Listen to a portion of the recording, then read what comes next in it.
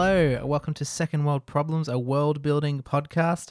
I am Morgan, I like books, and as always, I am joined by Finn, who I assume also, I don't need to assume, you also like books. I like a lot of books. Yeah. Many books. But I also like TV, movies, and games as We well. like content. We do. We like media. We just like things. I said books, though, because this episode is based on a book. We're doing another book.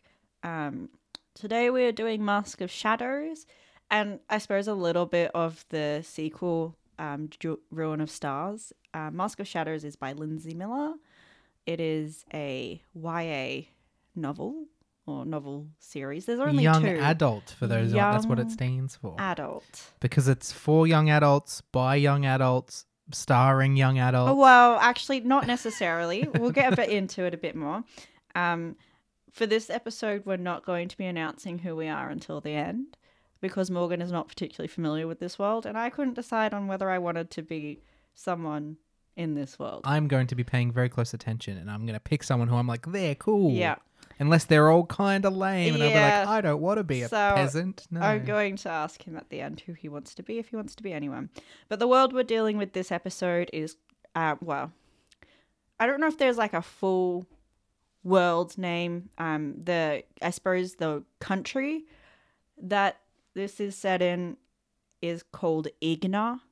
I'm sorry, but the pronunciations for this are weird. It's the typical like fantasy names that don't seem to make a lot of sense. Why? It's just like, why do fantasy names never feel like real world names? Well, sometimes they do, but usually that means they're taken from a real world language that isn't English, and that's going to be just as difficult even like for fake me. places, like for what's going to mind is like Sokovia from Marvel and stuff. It's like, You've been sounds watching like a real WandaVision? place. Yes, we've been watching WandaVision. Yeah, same. But yeah, sounds like a place that could actually exist. Yeah. But then fantasy authors are like, no, we get rid of the IA. That apparently that makes stuff sound. They just add like a lot of vowels and stuff, and that's a word. Just stick some G's in there and Yeah. some PHs. Yeah. So Welcome the world to is Galvana. There you go. I just made one up. So yeah, the world is Igna. So as we said, the series is a young adult duology, so it's just 2 books. They're quite easy to read, which is why I quite like them. They're quite quick novels to read. They are, I suppose, like I classify them as young adult just because that's what they're sold as. However, they are closer to new adult because the main character is not 16; they're 23. So, if they're more like, it's more like fantasy for like college age people or university age people. So they're not. It's not like the young. It's closer to that sort of edgy young adult, but is not that edgy. It's not like, as edgy as, say, like Maze Runner. Yeah, it's like not dealing with that. Well, I mean, it's dealing with that stuff, but on like a less.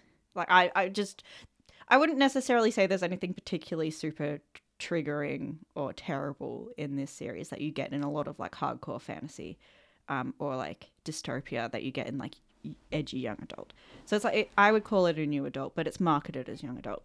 Like I said, it's by Lindsay Miller. The main character is Sal, who is a gender fluid street kid and thief.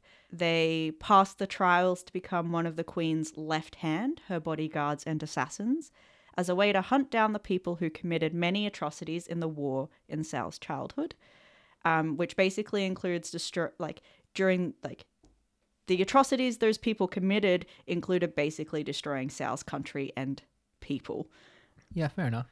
So we've got we've got some revenge. Yeah, it's a we've revenge got some plot. like a street kid making their way up in the world And vibes. lots of court intrigue. So after passing the trials and doing like the sort of anti-hero hero stuff in the first book, Sal then hunts those people down and discovers the truth behind the actual destruction of her country, its royal family, and the shadows, which is bad magic stuff we'll get into later, made during the war in the second book. So the first book is sort of like passing the trials and training, and the second book is the mission to hunt down the people on their list, like Arya Stark. That's why I was thinking of.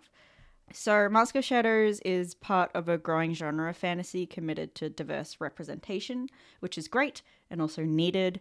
However, beyond the work it's doing in that particular area, it's really a standard new adult fantasy. Like you're getting a lot of the same stuff, already, which is why it's such a quick and easy read. Like you're not struggling with too high a concept. I mean, it makes sense. Like you take something someone's familiar with, and it's like, but we add something that makes it like that it's lacking, or Yeah. that like makes And, it like, more you- relatable to people. You don't who haven't had always that. like need everything to be like high concept and new.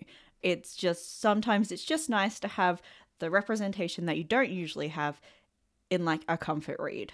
So between the two books, it's also a fairly complete story.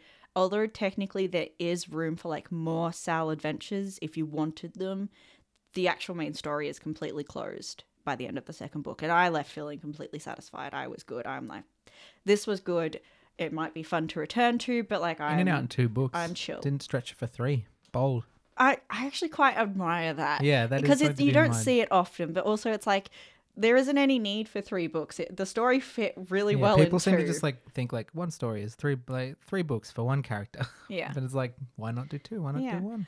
And yeah, they're really concise plots, so it works. And there aren't any glaring examples of the book turning back on its own world building either. I will say that it is easier to stay consistent in a limited point of view. And because the point of view is like third person from Sal's perspective, the knowledge and the rules of the world are only communicated to the audience through Sal or when Sal learns them.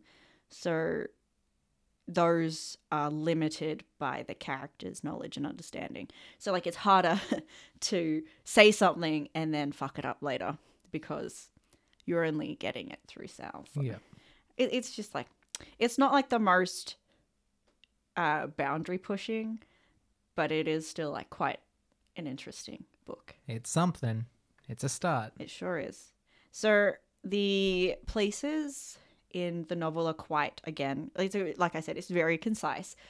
So there's 3 places. So there's Igna, which is the country, I guess. Was originally comprised of different countries. So it was originally comprised of Erland, Alona, and Nacia. Again, with the names. These places are sort of semi-united after the war, and they're ruled by Queen Mariana de Ignacy, which is where Igna comes from. Erland is something of a dissident nation, so it still exists after the war, but they're also they were the main antagonists in the War of the Mages against Alona, and then they allowed Nacia, which was in the middle, to be overrun with shadows and then destroyed because of it. I assume the main character is then from Nacia. Yeah. It is ruled by the bad guys and the ones who created the shadows in the first place, but then couldn't control them. They want to rule Igna, obviously, and work in the shadows to bring down the queen and her court. Their last holdouts not conforming to Igna are led by Lord Del Waylan, who has styled himself king of Erland, even though it's not really a nation anymore. They are a state within a... In It's the like, mountains. It's like when WA's like, we want to separate from We want to Australia. secede, yeah. So those holdouts are in the mountains where they cannot be easily reached due to the terrain and the cold, hence why they are still there and they haven't been rooted out. Whereas Alona was a coastal nation, which obviously went to war with Erland, but so Erland's mountains, Alona's coastal, and then Nacia's in the middle. And in between's the land. Yeah. So technically, Nacia was ruled by Erland, but they were allowed to keep its queen and its religion in exchange for like a tithe. So like just like a tribute payment, sort of. So they were like ruled but independently operative. There is magic in this world. So magic is connected to the land, but harnessed by getting runes inked into your skin via tattoos. Cool. Love that. When the queen banishes magic, So the queen banishes magic during the Mage War to stop the shadows, but she only does it for those who have previously used magic and have been ruined. So those who have magic but have never used it, which are Nacian people because their religion forbids it originally, they can still use it. However, the main use of magic that is seen and talked about is the creation of the shadows. Like, if there's any other magic it's not really talked about. There's no vivid descriptions given of what magic can do aside from the fact that it's been used to create shadows and people get runes for it. The Left Hand is a major part of the first novel. So the Left Hand are the Queen's personal assassins and bodyguards. They take their title and their names from the rings that she wears on her left hand. So it's opal, ruby, emerald, and amethyst. According to Sal, Emerald is the only original member of the Left Hand remaining, handpicked at the end of the Mage War.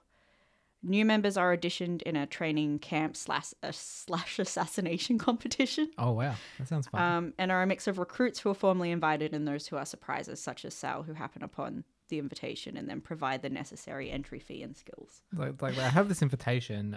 Might as well just come on in. Well, yeah, so if you basically, Sal steals the invitation from a plant, because the Queen sends out plants with invitations specifically to potentially get someone with the right skills. So obviously, clever. Sal's a thief, and they were sort of looking for a thief. So when Sal steals it, that says that Sal has the necessary skills, and then presents the entry fee, which was first they killed someone, and then they severed their hand as proof and brought it in, and that was their entry I fee. feel like I've done that a lot in video games where it's like you steal the thing from this person and then you go pretending to be that person, or you just go using their thing. It's like very video gamey. Yeah, it is. Yeah, it is sort of like that. Especially in like Assassin's Creed. That's a Assassin's Creed special. I'm playing Assassin's Creed Black Flag now, by the way. It's good. Are you proud of me? Yep. It's great. The Shadows were created by Erland Mages, the bad guys, during the war, as an attempt to create better soldiers. Of course, that's what they all do. It's so Marvel, isn't it? To be like Captain super America was soldiers. created. Yeah. But like magic did it, and magic. So instead they created monsters, which were driven by the need to flay the skin off people.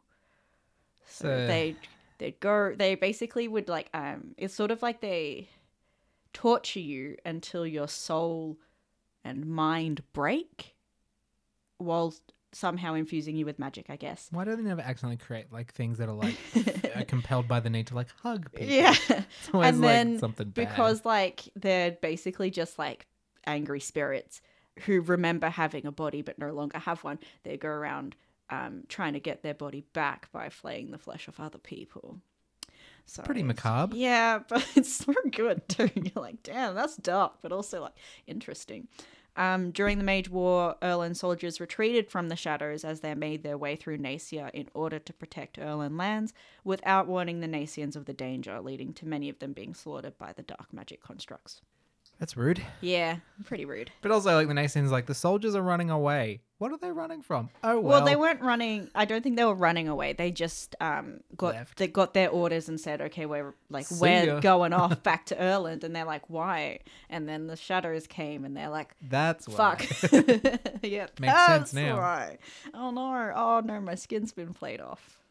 So yeah, that's what happened. So as we said, our main character is Sal. So Sal is a street kid, fighter, and thief, and begins the story with highway robbery.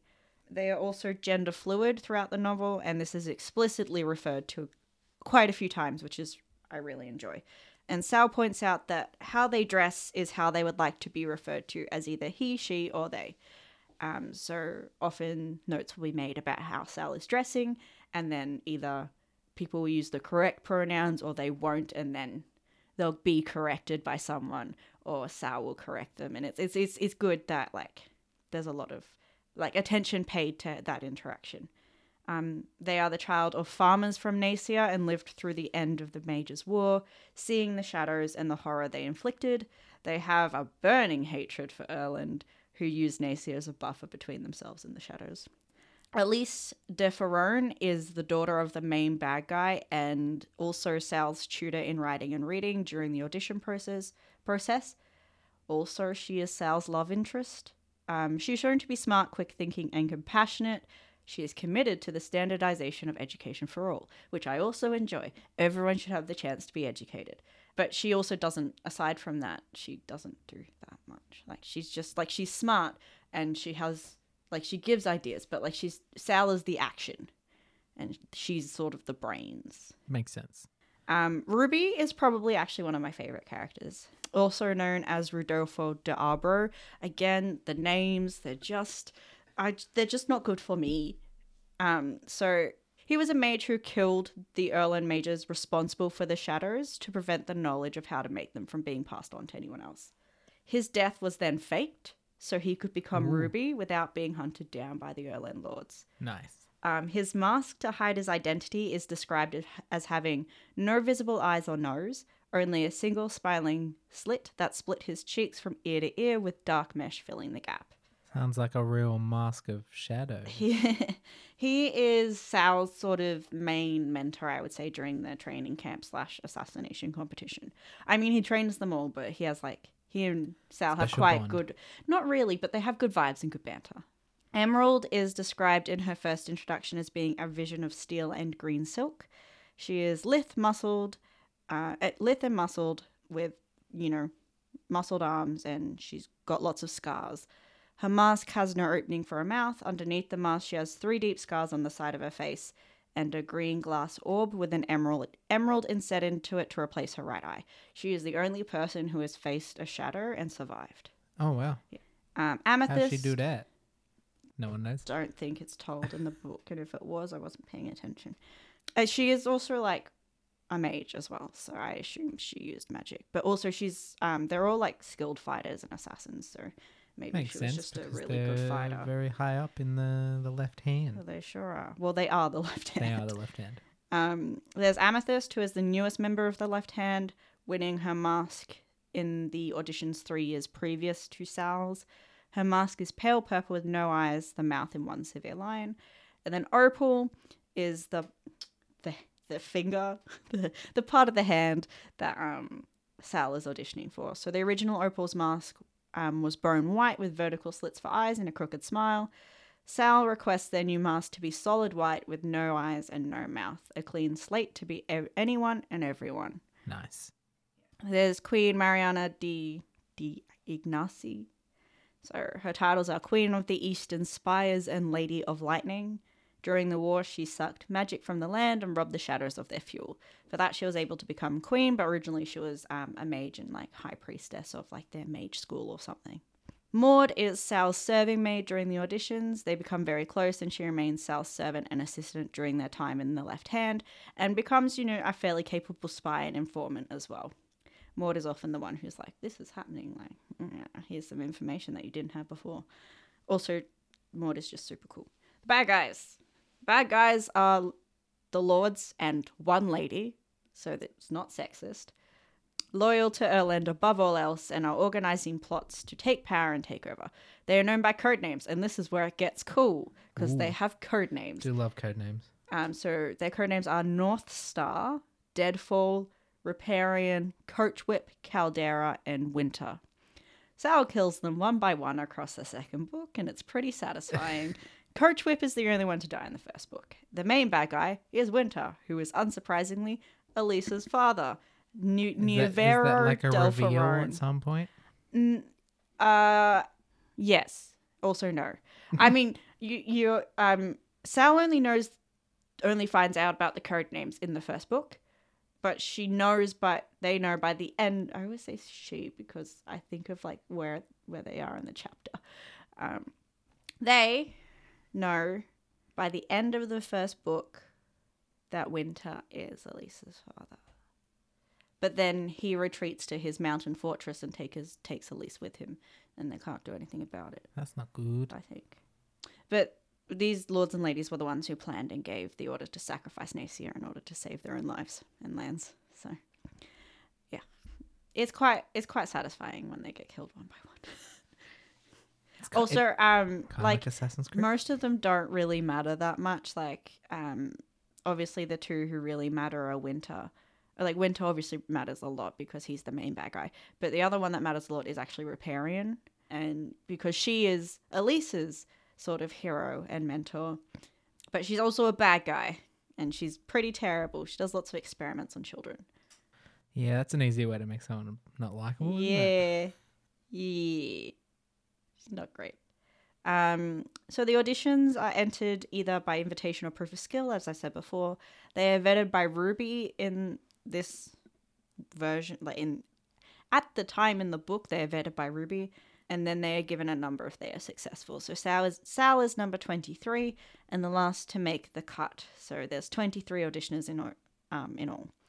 The new left-hand member is selected from either the most promising of the last 3 auditioners or simply the last one left alive. The auditions only have 3 rules: kill the competition, do not get caught, and don't harm anyone outside the competition. Auditioners are trained in the meantime by the members of the left hand in multiple areas such as archery, poisons, court etiquette, and anything else essential to becoming a personal bodyguard, assassin, and member of the court. And it's pretty good. It's interesting. after the war, so Igna was formed as a nation with the queen being appointed. Her claim to the throne was based on her history as the mage who removed magic and therefore the shadows as a threat to people. At the time, she needed Erlen's support as well as Alonian, which was her country, to make Igna into a secure nation because they had better farmlands, and after a war, food is always an issue. However, she knew that the Erlen lords are bad people and are working to take over, so at the end of Mask of Shadows, she tasked Sal with hunting down the lords who oppose her, as she no longer needs them to keep Igna secure, and they're preventing full integration as they cannot change their ways and are heading towards another war. So that's like double for Sal. She gets officially sanctioned for their mission, and then already had that mission anyway. So they just get the A-OK. Yeah. At the end of the first book to hunt them down. All those people you want to kill? Yeah. Go ahead. Go do it. We don't need them anymore. Because that's one of the sticking points is Sal's like, why didn't you do anything? And the queen's like, well, I couldn't do anything at the time, but I can do it now. Yeah, so let's just do it. Murder frenzy. In the court structure, all honorable nobles hold the same rank. The only ones above them being the high court, the left hand, and the queen. So there's this sort of idea of like a more equal world, but like how much that is debatable, I would say. In any sort of court structure, classism is real. I don't have much mythology this time. Yeah, we've really blasted through everything else, but I really don't have much mythology this time. In the book, there's the Lady. The Lady is how Nacians refer to magic and is the focal point of their religion and prayers. Nacians didn't deal in magic because of their respect for the Lady, who is magic in every form. Sal talks about the Lady in the Shadows as mages used her up, forced her into the old handwritten language of runes, and devoured her power.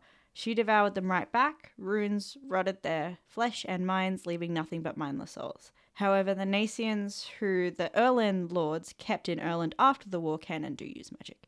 So basically, Erlen took Nacians who survived the war and sort of took them as hostages and then did experiments on them about magic.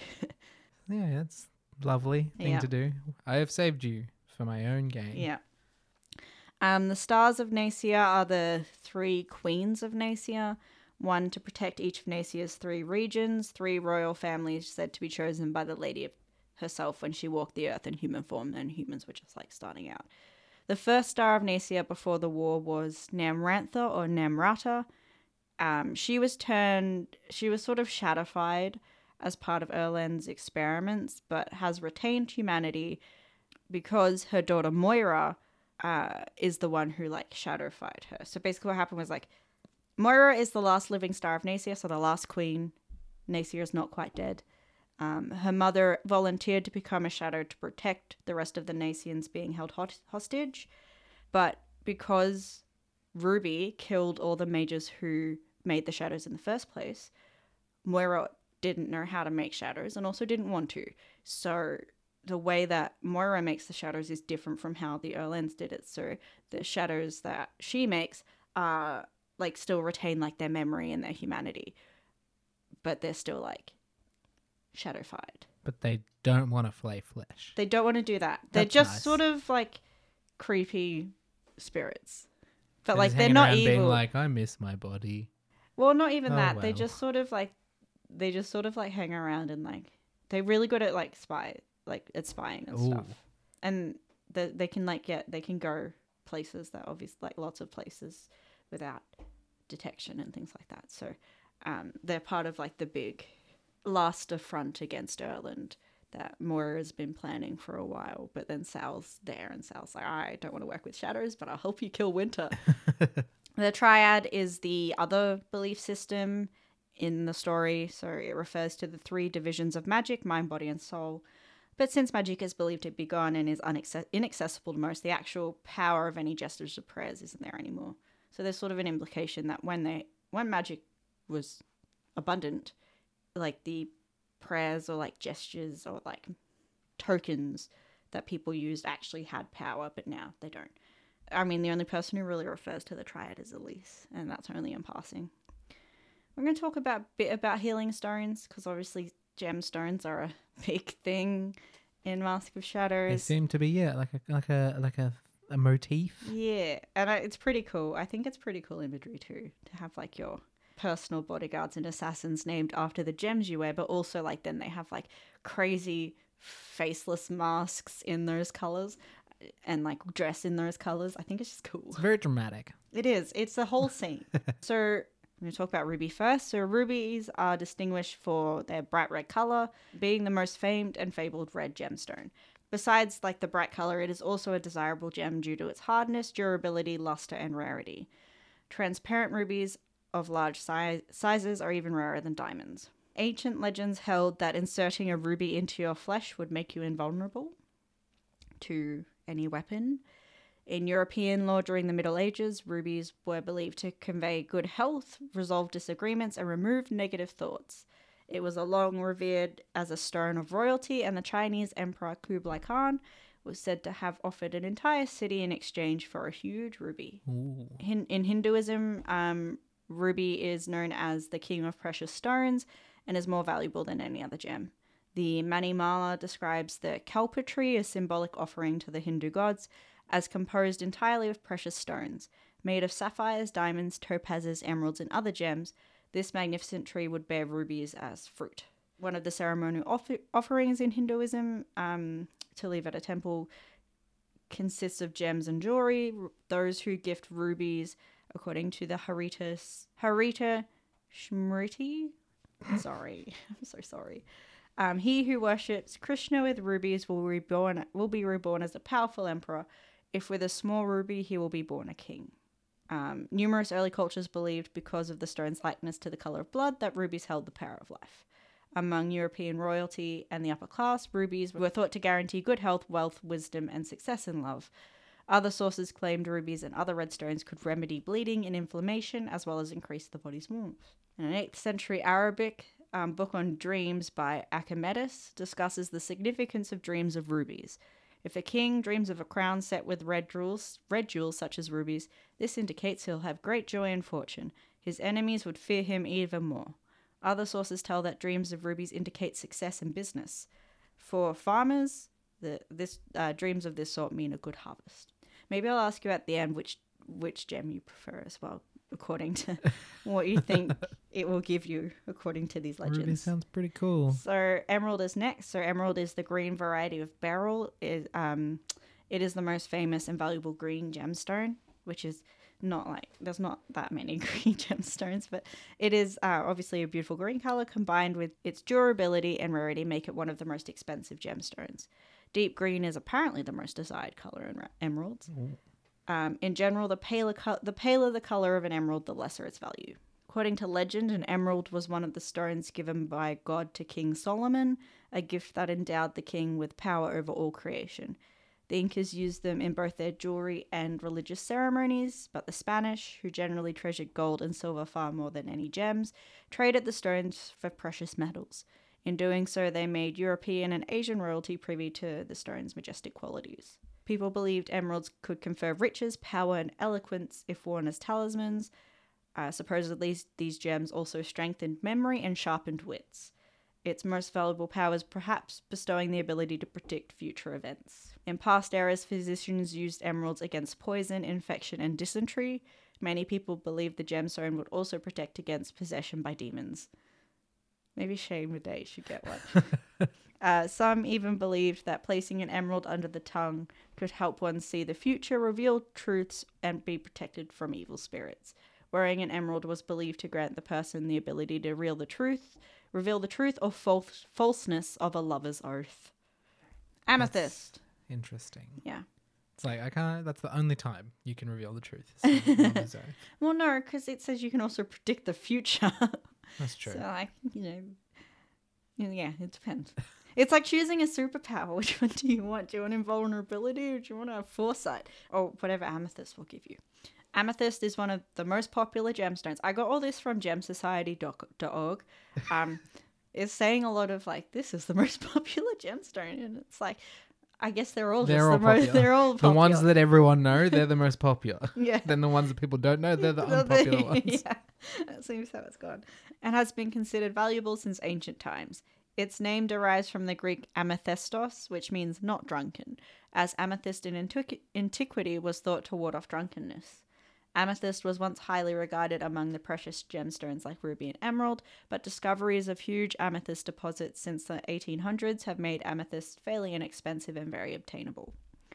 One of the most well-known of amethyst protections involves its power to prevent drunkenness. So there's a myth about Bacchus, or Dionysus, so the Roman or Greek god of wine, / theatre and religious madness and things like that, has promoted this belief. The story goes that long ago there was a beautiful maiden on her way to worship at the temple of Diana or Artemis. However, she had the misfortune of crossing paths with the god of wine. Angered since he just suffered some slight, he vowed to take revenge on the next person he met because the gods do that shit. Yeah, the gods are kind of shit. He spied the maid and unleashed his two guardian tigers upon her. Didn't know he had guardian tigers.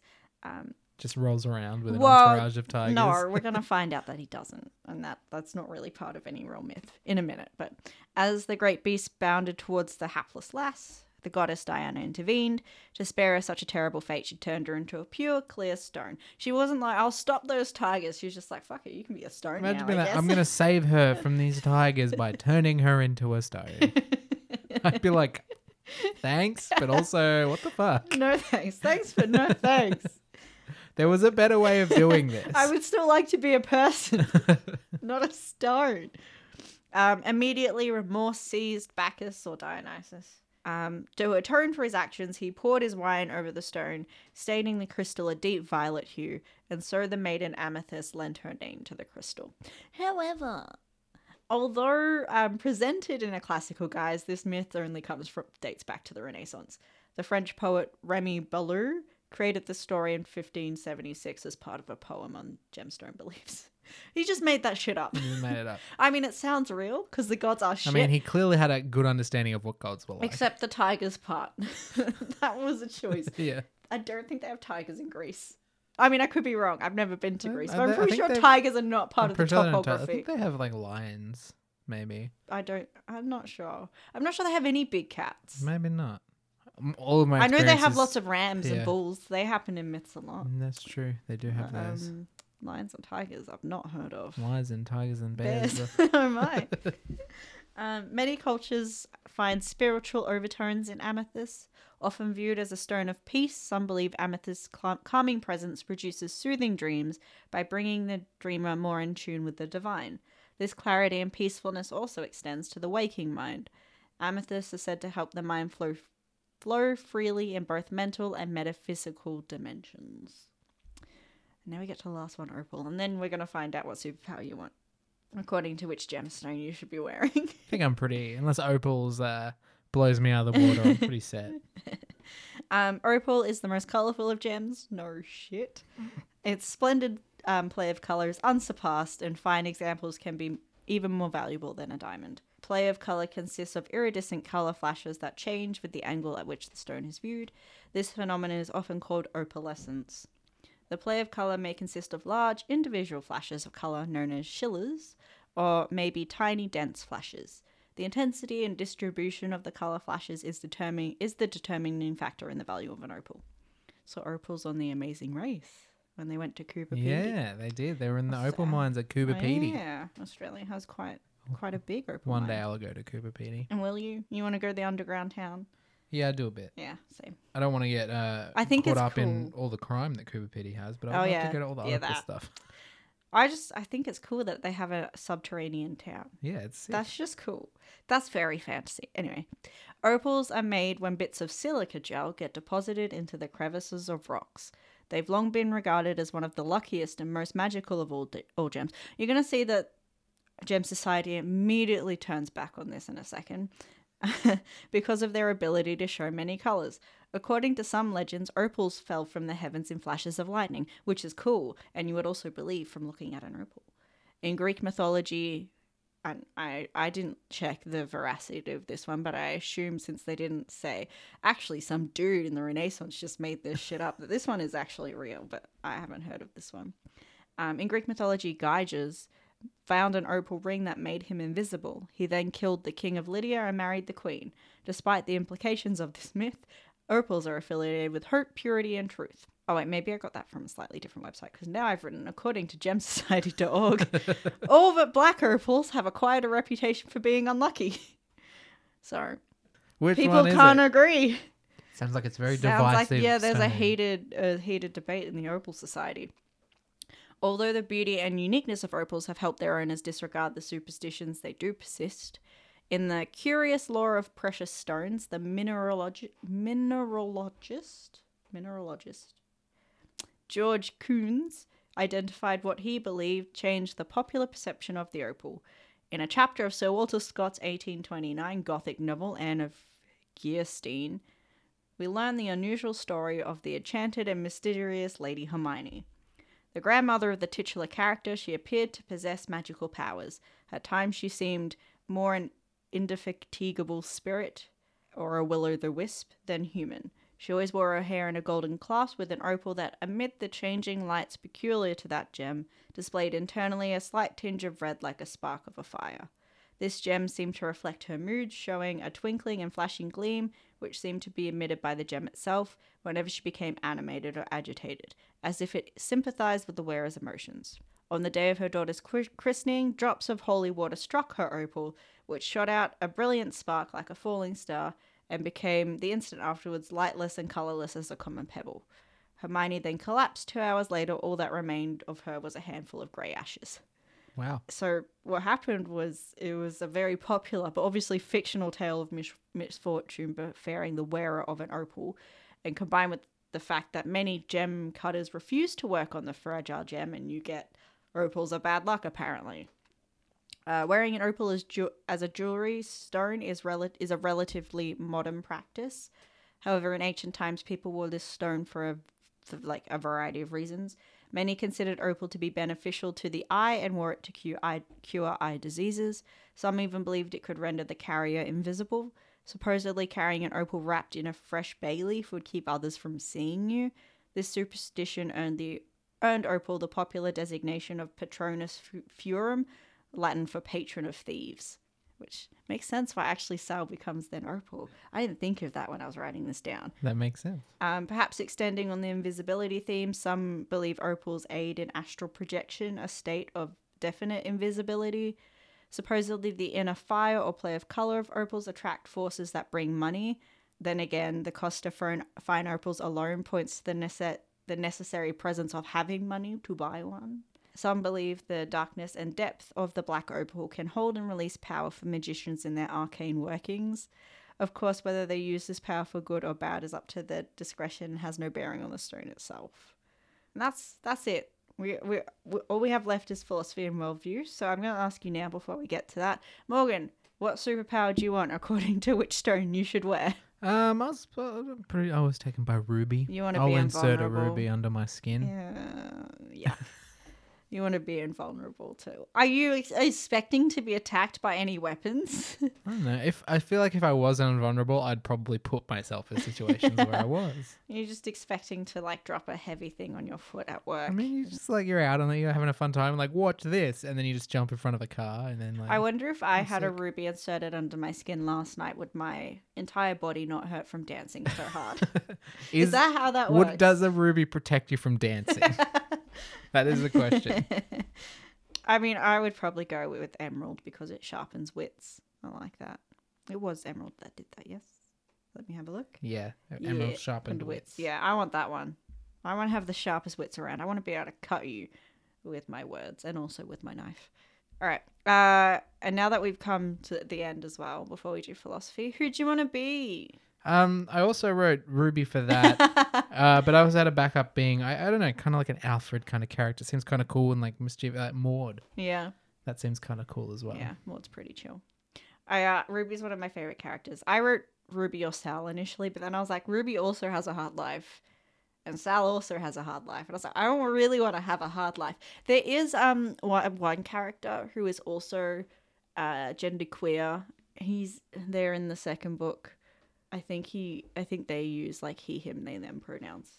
And I only remember his title as Honorable because that's also Sal's title, which is like a really cool gender neutral court title as opposed to Lord or Lady. Honorable is really cool. Yeah. But I can't remember their name. But as far as I know, they are not evil. They're not working for the bad guys, and they seem to have a good life at court. So maybe them, but I can't remember their name. Or if potentially they're not even from this book series, but I think they are. It's been a while since I've read the second book. Done your research. It's not. I did try and find them when I was skimming through the second book, but unlike the first book, which I have on my Kindle, so I can skim through really quickly, I have the second book hardcover, and it's much harder to skim through it because I can't like search a word and then just click on it and go to that page. So I did a small amount for the second book because I would have had to reread it, and I did not have time to do Fair. that. Time is fleeting. Yeah, I don't have a lot of it at the moment. So we're down to philosophy and worldview. I would say that one major philosophy is that has the same sort of morality as Assassin's Creed. It's just like, sometimes killing bad people is okay.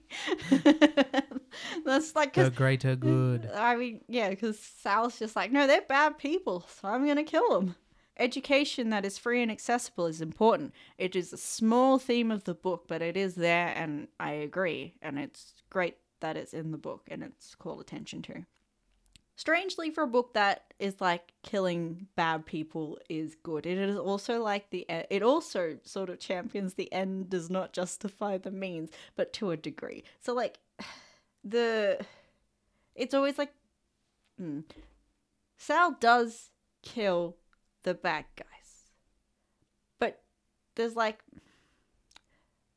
rules in place for like it. Like it's not like although like anyone who does bad things usually gets like their just desserts. Like it's not like Erland people, like all those guys, they decided that in order to win the war they would make the shadows and like blah blah blah.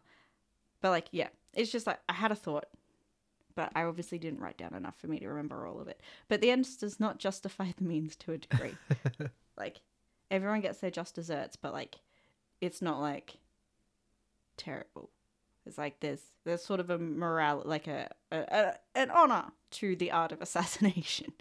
So like, one of like the contestants in the audition process flays one of the other contestants alive as his way of assassinating them to replicate a shadow. Fair enough. And that sort of fucks him over in the end because there's like the book sets up lines that you don't cross. Yep. So, and finally, gender non-conforming highway robbers slash assassins are a vibe, and everyone knows it, and we need more of it. More gender non-conforming anti-hero people doing miscellaneous crime that doesn't hurt too many people. I don't have many recommendations for this week, so Morgan, if you can think of anything to add in, that'd be great. It made me think, and we should maybe one day this on the podcast, but I was thinking a lot about Del Toro Quest during this episode. Oh man, I haven't read Del Toro Quest in a long time. But yeah, I loved those books so much as a child. I loved them so much. And then there was that shitty anime that I watched like one episode of. But yeah, that's a fun one to read. So I think it's probably a bit young for us now, but I'd it still is reread that. Very young. It is a very young book series, but it is good, and I'm pretty sure Michael has them all. I saw them on a shelf in his house, so I can just borrow them. I don't even have to buy them. So my recommendations are... So I'm not personally a big fan of Sarah J. Maas. Do you know Sarah J. Maas, Morgan? No. No, okay. Mainly because her series, like the series that I read the first book of and enjoyed more than her court series, is a very long series. And I've signed my life away to Brando Sando for the rest of time. But Mask of Shadows does have a similar vibe to Sarah J. Maas. So if you're a fan of Sarah J. Maas, Mask of Shadows might suit you. If you like Mask of Shadows, you can check out Sarah J. Maas, although I don't believe that her series is as diverse. As far as I know. To be fair, I haven't read it all, but it hasn't come up on any of my, here's some diverse fantasy books to read. I haven't seen any of her stuff on there, so if you're looking for that, you're not going to necessarily find it. But it is similar in style and vibe and tone. Also has assassins in it, you know. And also the Gentleman Bastard series also has some crossover with Mask of Shadows in that it involves fun crime, but with more shenanigans. So those are my 2 recommendations. I couldn't think of any films or TV shows that are similar, really. So just those 2 book series are something to check out if you're looking for something to read. I personally really recommend the Gentleman Bastard series. As I said, I'm not a huge fan of Sarah J. Maas. I don't have the time to commit to reading her whole huge book series, but I appreciate that she has written it. But the Gentleman Bastards I started before I signed my life away to Brando Sando, so I do make time for them. Brando Sando. Brando Sando. And it's a very good book series. It's also, the first one is The Lies of Locke Lamora, and it's I've heard of, yeah. good. It's a really good book series. It's by Scott Lynch. He's really good. I've definitely heard of that, I'm pretty sure. I'm pretty sure I've talked to you about it. Another series I will get you to read because it's so good. Anyway, that brings us to the end of the podcast. Morgan, do you have a sign-off for us? Not really. Something to do with gems. Stay shiny. Stay shiny, kids. Stay shiny, kids. All right, that'll do. See ya. Thanks for listening.